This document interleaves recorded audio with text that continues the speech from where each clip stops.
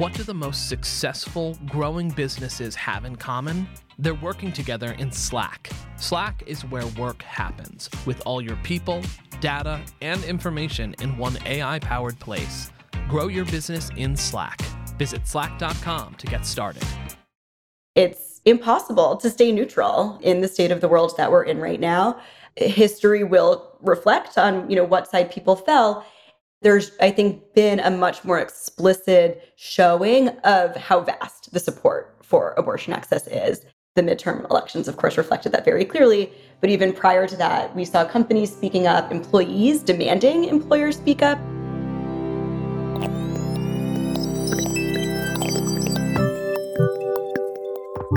You're listening to What I Know.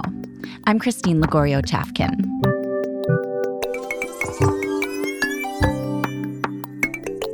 Today's episode, Resilience Through a Regulatory Storm.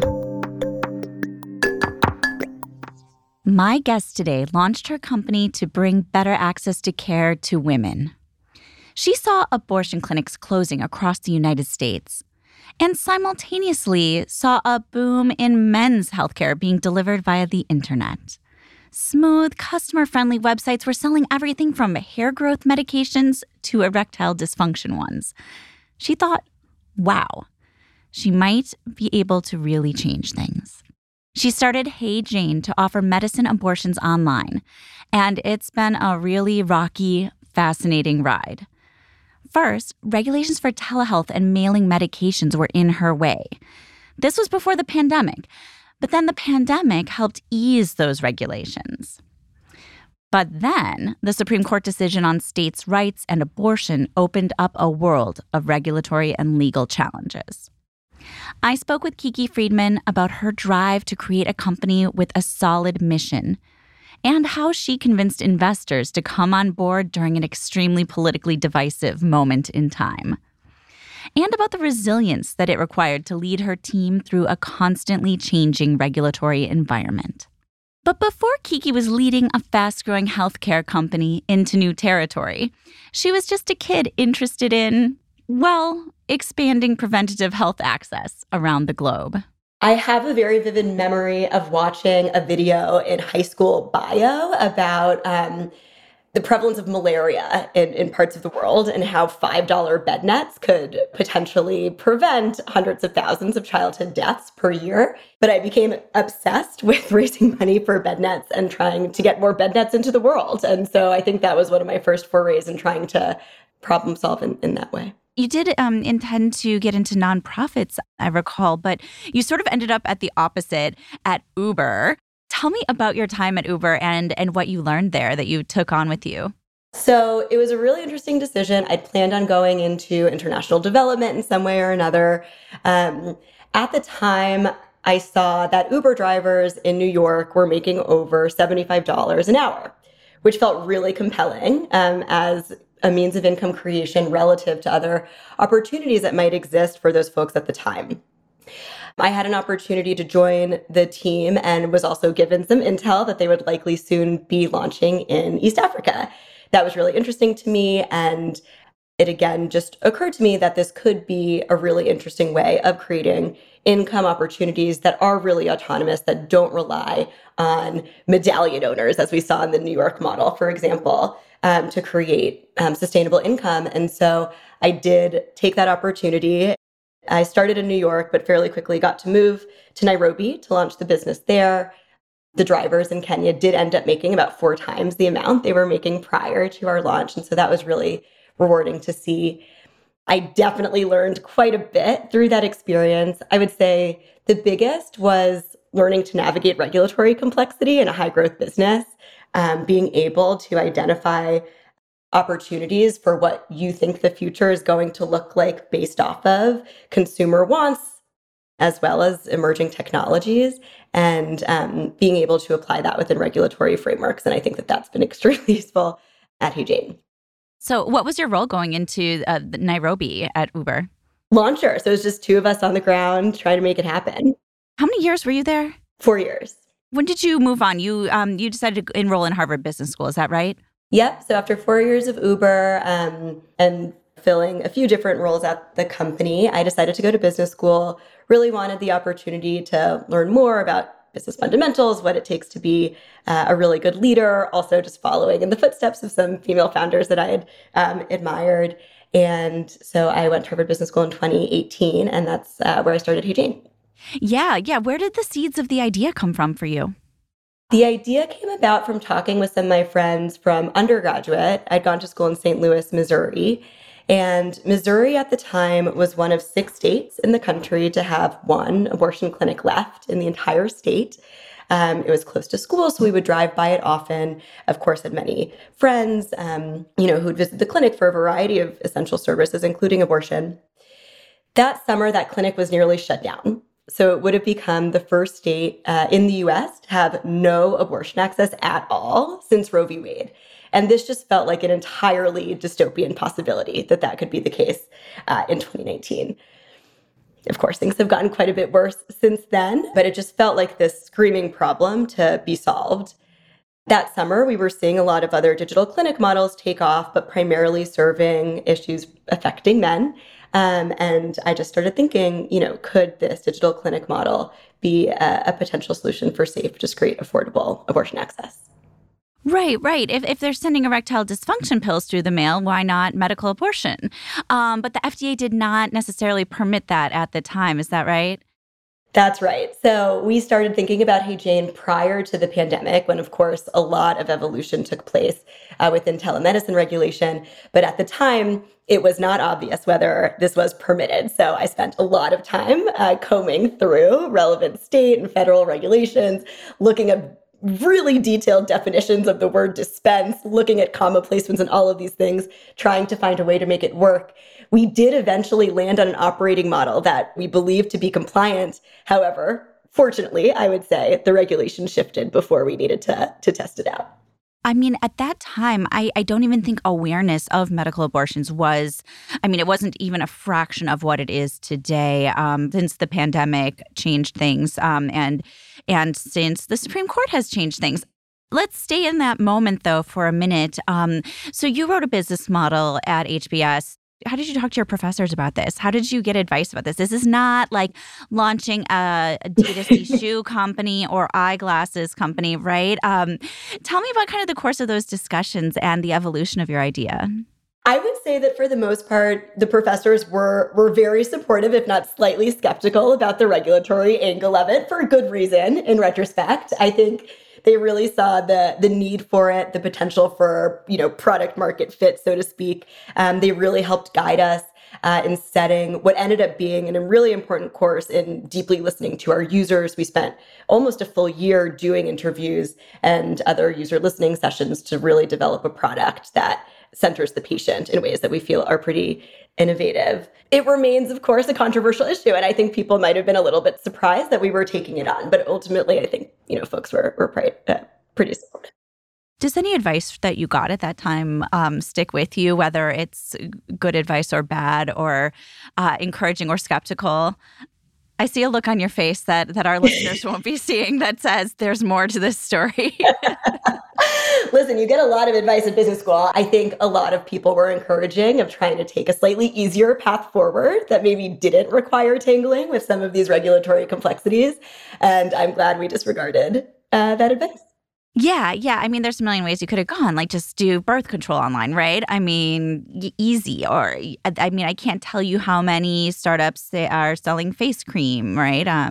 Initially, when we were conceiving of Hey Jane, and this is still very much something we believe, abortion care affects 1 in 4 birthing people. It's something that is mainstream healthcare, but is currently treated in very much a silo. We're very committed to normalizing abortion care as part of mainstream healthcare. And as part of that, we did have some cheeky ideas around perhaps selling additionally skin cream and eyelash products alongside abortion care. And we got some advice from a professor that might be taking it a little too far in the wrong direction. Right. Amazing. So the pandemic happened and then you launched. Tell me about the timeline of kind of what happened next in building the business. How did you initially fund your idea, and how long did it take to sort of get all of the building blocks in place to actually launch? Yeah, it took quite a bit of time. As you can imagine, data security was of the utmost importance here and something we wanted to make sure was extremely buttoned up before we went live. So we spent about a year building the product before launching it to any users. The product being the website and the infrastructure of healthcare providers. Exactly. Yep. How we store all of the patient information and manage the clinical workflows, all of that. During that year, the regulations were changing more or less monthly as they bounced through the court system. And so we had to continually modify our plans in accordance with them. There was a pretty dramatic moment close to when we were getting ready to launch where there had been a temporary COVID exemption in place around mailing the abortion pill, which is the crux of what we do. And we were waiting for that decision on pins and needles for many, many weeks. And one Friday, we were expecting the ruling to come out the following week. It was the day that Ruth Bader Ginsburg passed away.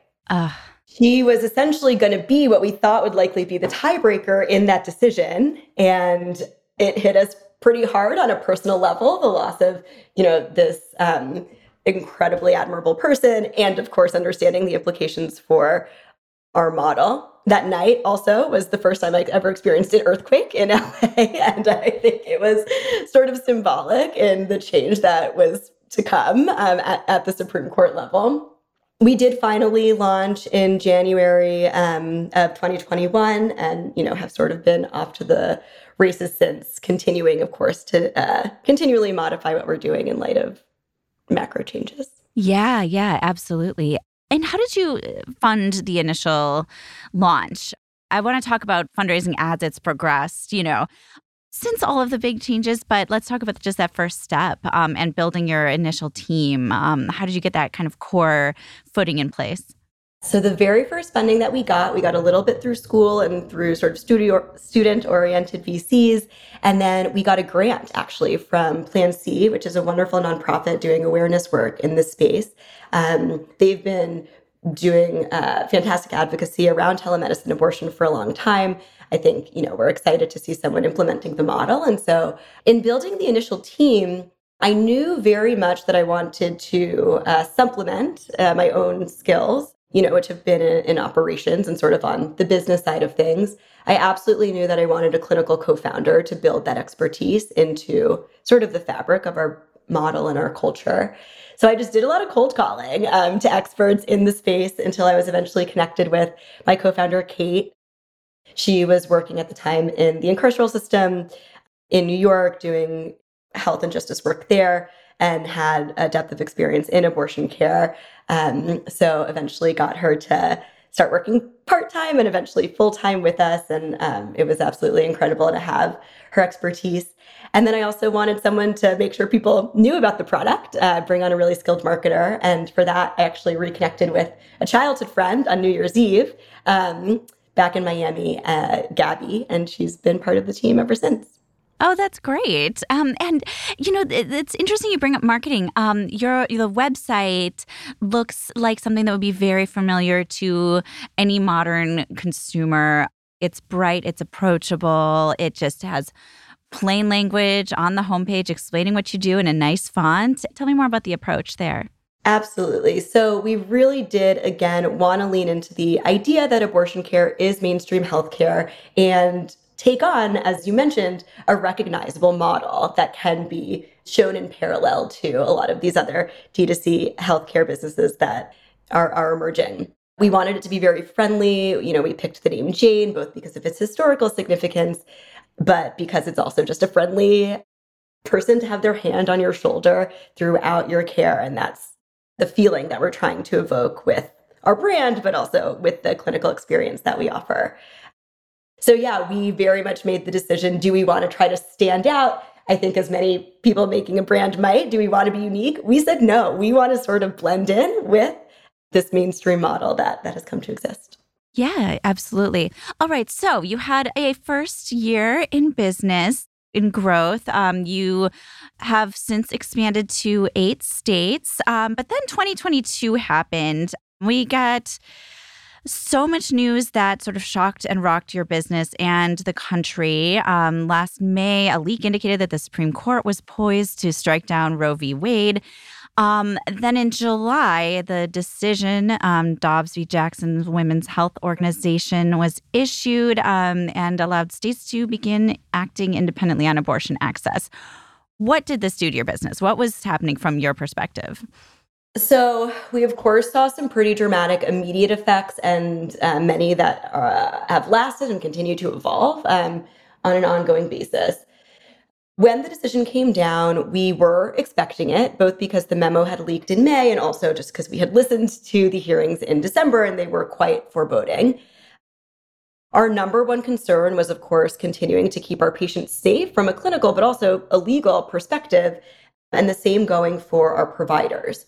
So we had to make some pretty tough decisions right away. We had hired an intentionally geographically diverse team with folks across the country. We felt that having those perspectives represented was really critical.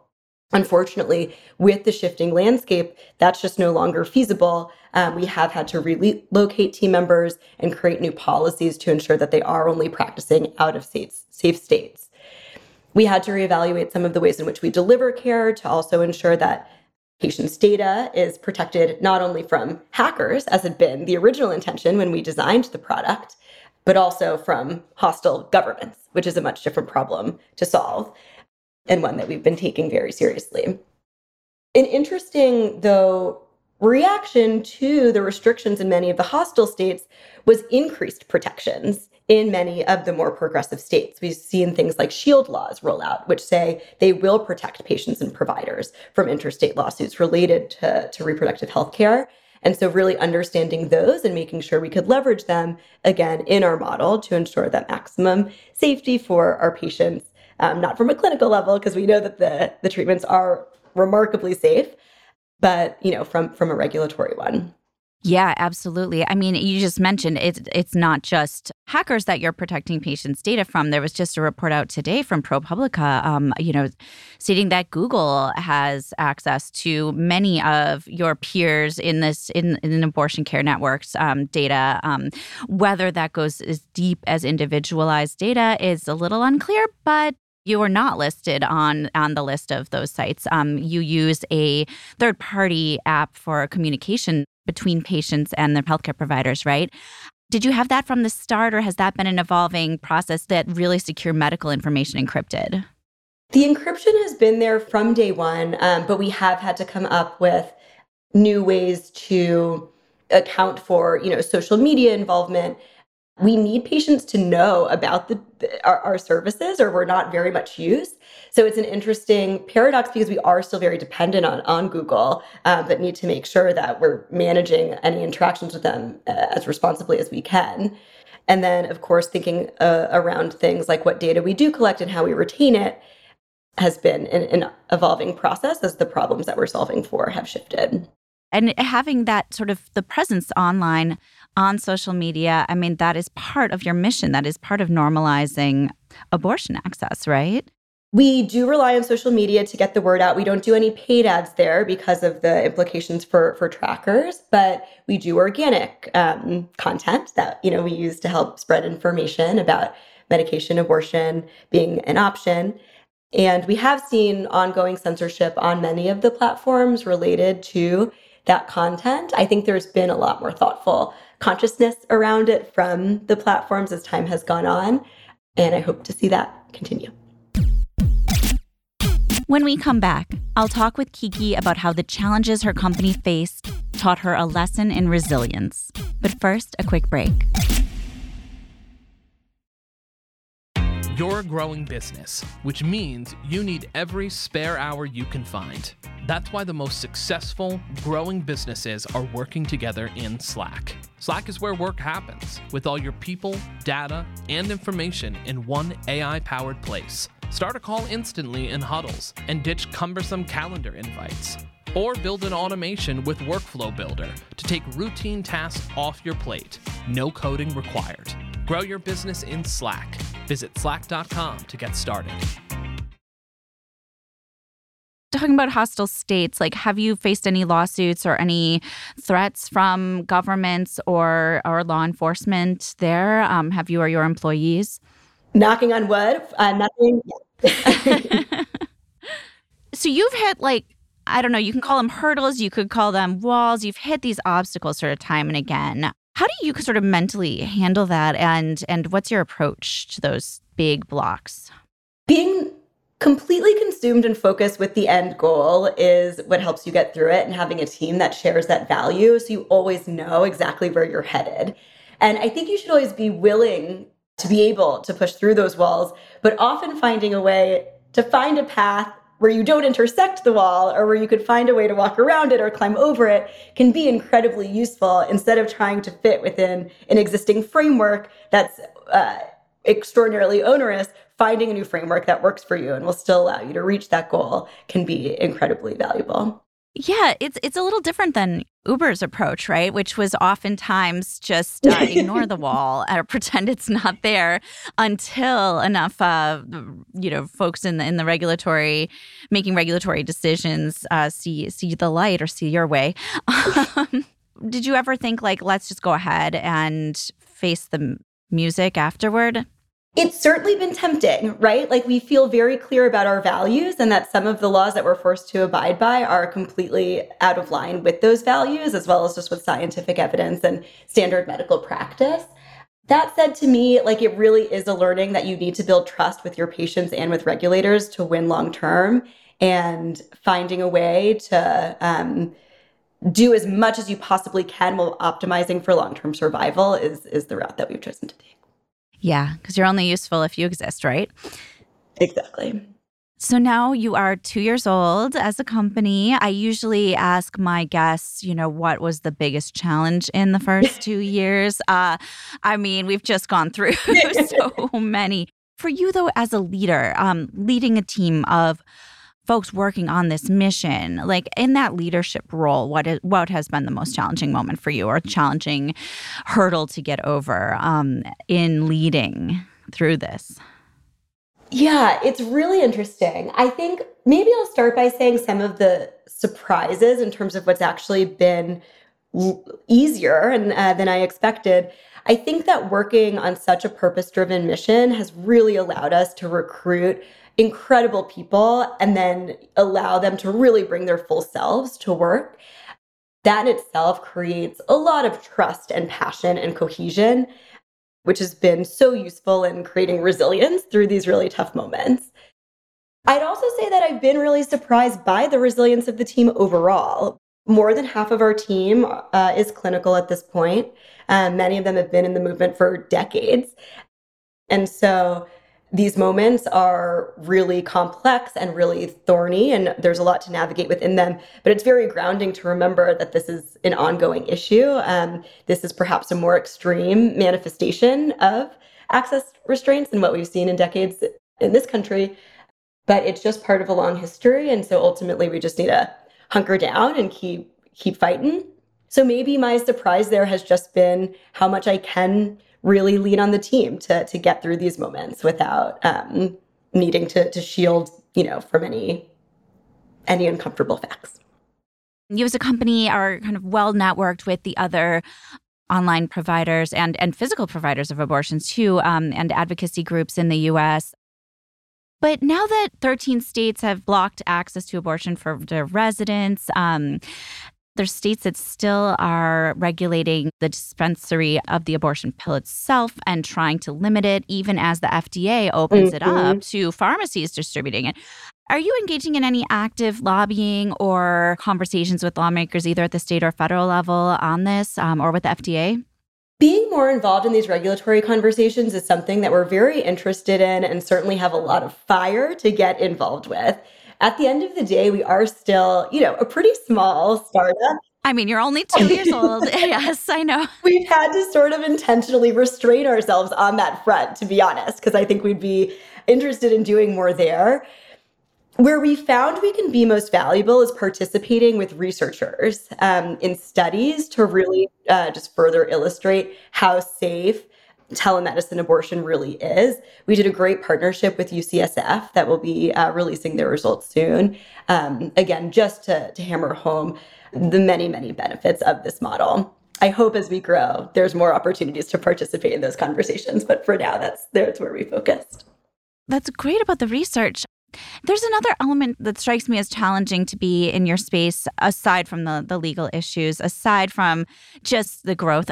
Awareness of the combination of pills that you distribute is still not high. How big of a component of what your company does and the mission is just education? And how do you go about that in terms of talking to consumers? Only 1 in 4 people know about medication abortion now, even though it's more than half of abortions done in this country. Right. Off the latest data. So getting that awareness out there is key.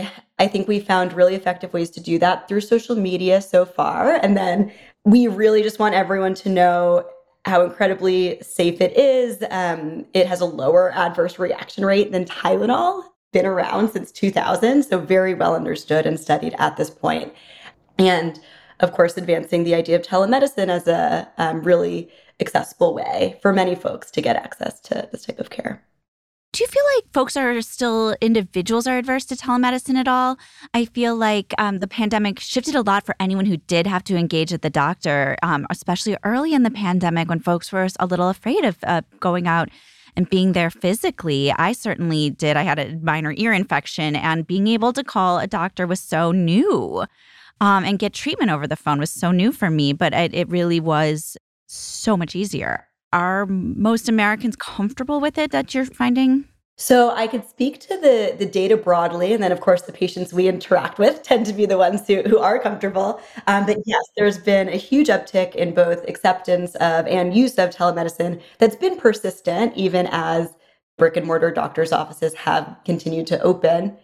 In the case of medication abortion, we, of course, believe that in-person care will always continue to be a necessary part of the equation. Telemedicine is not a panacea that's going to solve the access problem in this country, but it is an important supplement. I think there's a number of inconveniences about visiting a doctor's office in any circumstance, but when that doctor's office might be hundreds of miles away or require walking through protesters to get into appointments may not be available, particularly, in the post-Dobbs times for weeks, for what is a time-sensitive treatment oftentimes, the relative benefits of telemedicine can be much higher. And so I think there's an increasing, sort of like a disproportionate willingness to try it out. Yeah, absolutely. And I mean, especially for folks who are uninsured or underinsured or who's a varying immigration status too, you're a good option. Absolutely. We've been able to get our prices down to less than half the national average and are now able to offer a sliding scale as well for folks who would like assistance beyond that, in addition to abortion fund partnerships that can fully offset the price for those who need it. Oh, that's great. Over the course of this past tumultuous year, you had raised $2.2 million. And then in October, you raised another significant round. What changed about those conversations since Dobbs? I mean, what was it, your pitch, or was it investors' willingness, or what changed about those meetings and the fundraising process for you? As you mentioned, we raised a seed round in 2021. It ended up being 3.6. We went a little premature on the announcement there. Oh, sorry. A little bit later than the initial amount. So we raised 3.6, and then more recently we raised another 6. I'd say 2 main things shifted. One was we were just able to prove the business out. We grew incredibly quickly. The Dobbs announcement accelerated that growth tremendously. We saw an immediate 10x increase in visitors to the site. Demand doubled overnight and has continued to really grow quickly since then. We've been able to do all of this with a sustainable business model as well. We didn't want to be nor think that we could be reliant on external VC funding. And so making ourselves sustainable was important from the very beginning. So being able to show a healthy business helps with more traction than, of course, in the very early days. But also certainly VCs have seen it's impossible to stay neutral in the state of the world that we're in right now. History will reflect on what side people fell. And there's, I think, been a much more explicit showing of how vast the support for abortion access is. The midterm elections, of course, reflected that very clearly. But even prior to that, we saw companies speaking up, employees demanding employers speak up in a way that we had not seen in prior similar events like SB 8. Yeah, it was a movement, and it still is. Did you see more traditional investors being swayed during that time? I mean, you said, I remember we spoke maybe a year ago, and the investors that you were looking at were mostly smaller funds or individuals who were just inherently supportive of your cause.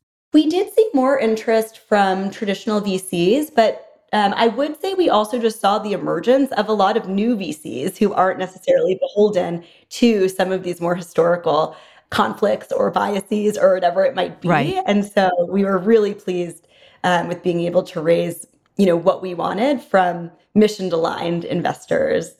Oh, that's so interesting. So the new wave of VCs as fueling some of the growth. That's really, really interesting. Great. So tell me, what is on your agenda now? What is next for Hey Jane? And what are you getting up to this next year? You're in 8 states now, and have providers all over the country that you work with. Yeah, what's next? So we have 2 big goals for the next year. One is, of course, just to double down on accessibility of medication abortion via telemedicine. We'll be doing that through launching in new states. We have 2 new states coming up this quarter, and also increasing ways to find financial accessibility options for our patients through insurance, through partnership, et cetera.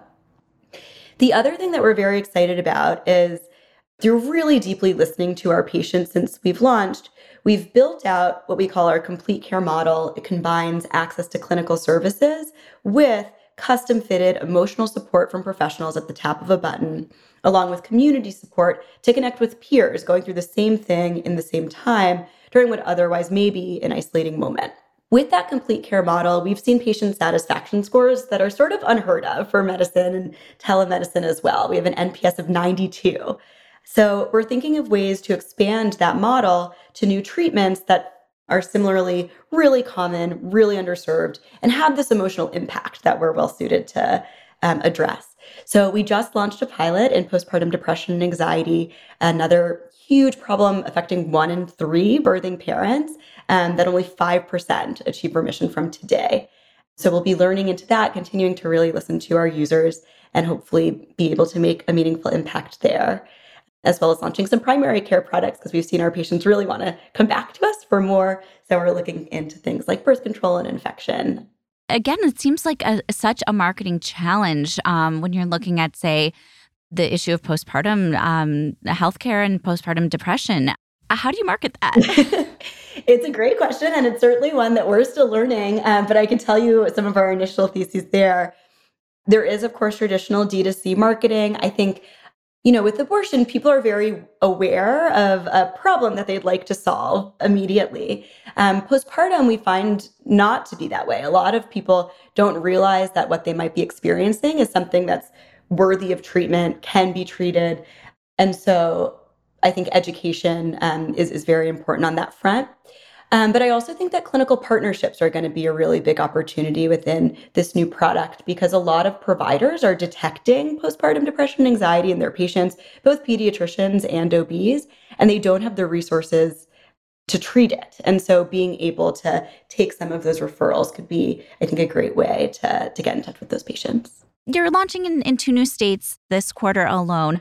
How do you weigh the benefits of launching in new states with sort of the legal concerns that you face and also the strain of doing so? I mean, obviously, there's so much to consider from a regulatory perspective when you're doing a new launch. But obviously now there are places that you simply probably cannot. It's a great question. And there's a few parts of the framework that we think through there. One is overall patient volume. We want to be able to reach the most patients as we can with each new state launch, because as you mentioned, each one is pretty complicated. We look at the regulatory complexity of each and initially will prioritize those that are most compatible with our existing model. Something, though, that's been more important recently is also proximity to low access states. So Illinois, Colorado, New Mexico, for example, were largely motivated by the fact that we knew patients would need to be traveling from some of those low access states surrounding them in order to get care. And we think telemedicine, especially with pharmacy dispensing coming online soon, is a really good option for some of that cross-state travel need. This is actually something that's been studied fairly well during the last 2 years. it's not just the states that now have restrictions to abortion access. It's states that lack clinics, that lack medical care, that folks are living in healthcare deserts. And we've seen folks, traveling across state lines for this care for quite a long time now. Is that right? That's exactly right. And I think another component that's often overlooked in the conversation now is with the surge of cross-state travelers, even to states that have historically had more access, they're being affected as well because the clinics, it's the same number of clinics trying to treat often multiples more people. And so we see significant increases in appointment delays there as well. What advice would you have for other founders who are thinking of getting into a line of business or a business that is questionably legal, that it has either a lot of complex regulations involved in it, or maybe looks like it might not be, able to operate in their dream way at the moment? What kind of advice would you have there? I guess to that, I would say, you have to feel passionately enough about the outcome to be willing to really do your homework.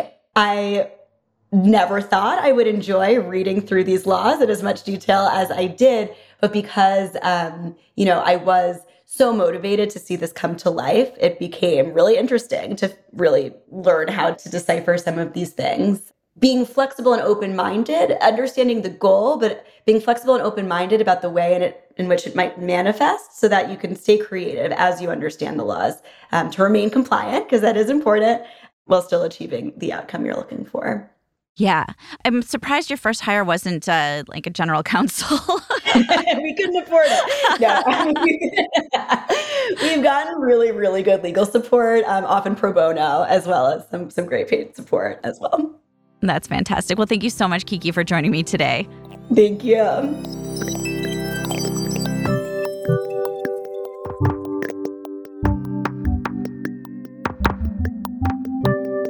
After speaking with Kiki, what stuck with me is that she's clearly still in the throes of growing her company, of meeting customer demand, and in a really important area at a really important time.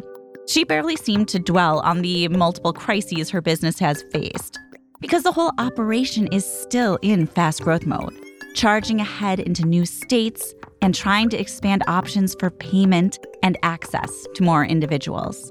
And it was sort of surprising, but makes complete sense, that she said the weight of the company's mission of providing abortion access brings really impassioned employees to her team, and that the mission itself creates trust, passion, and cohesion amongst the team. They surprised her with their resilience through the tough moments. That really illustrates the power of believing strongly in your mission and your purpose as a business. And that's something we can all learn from.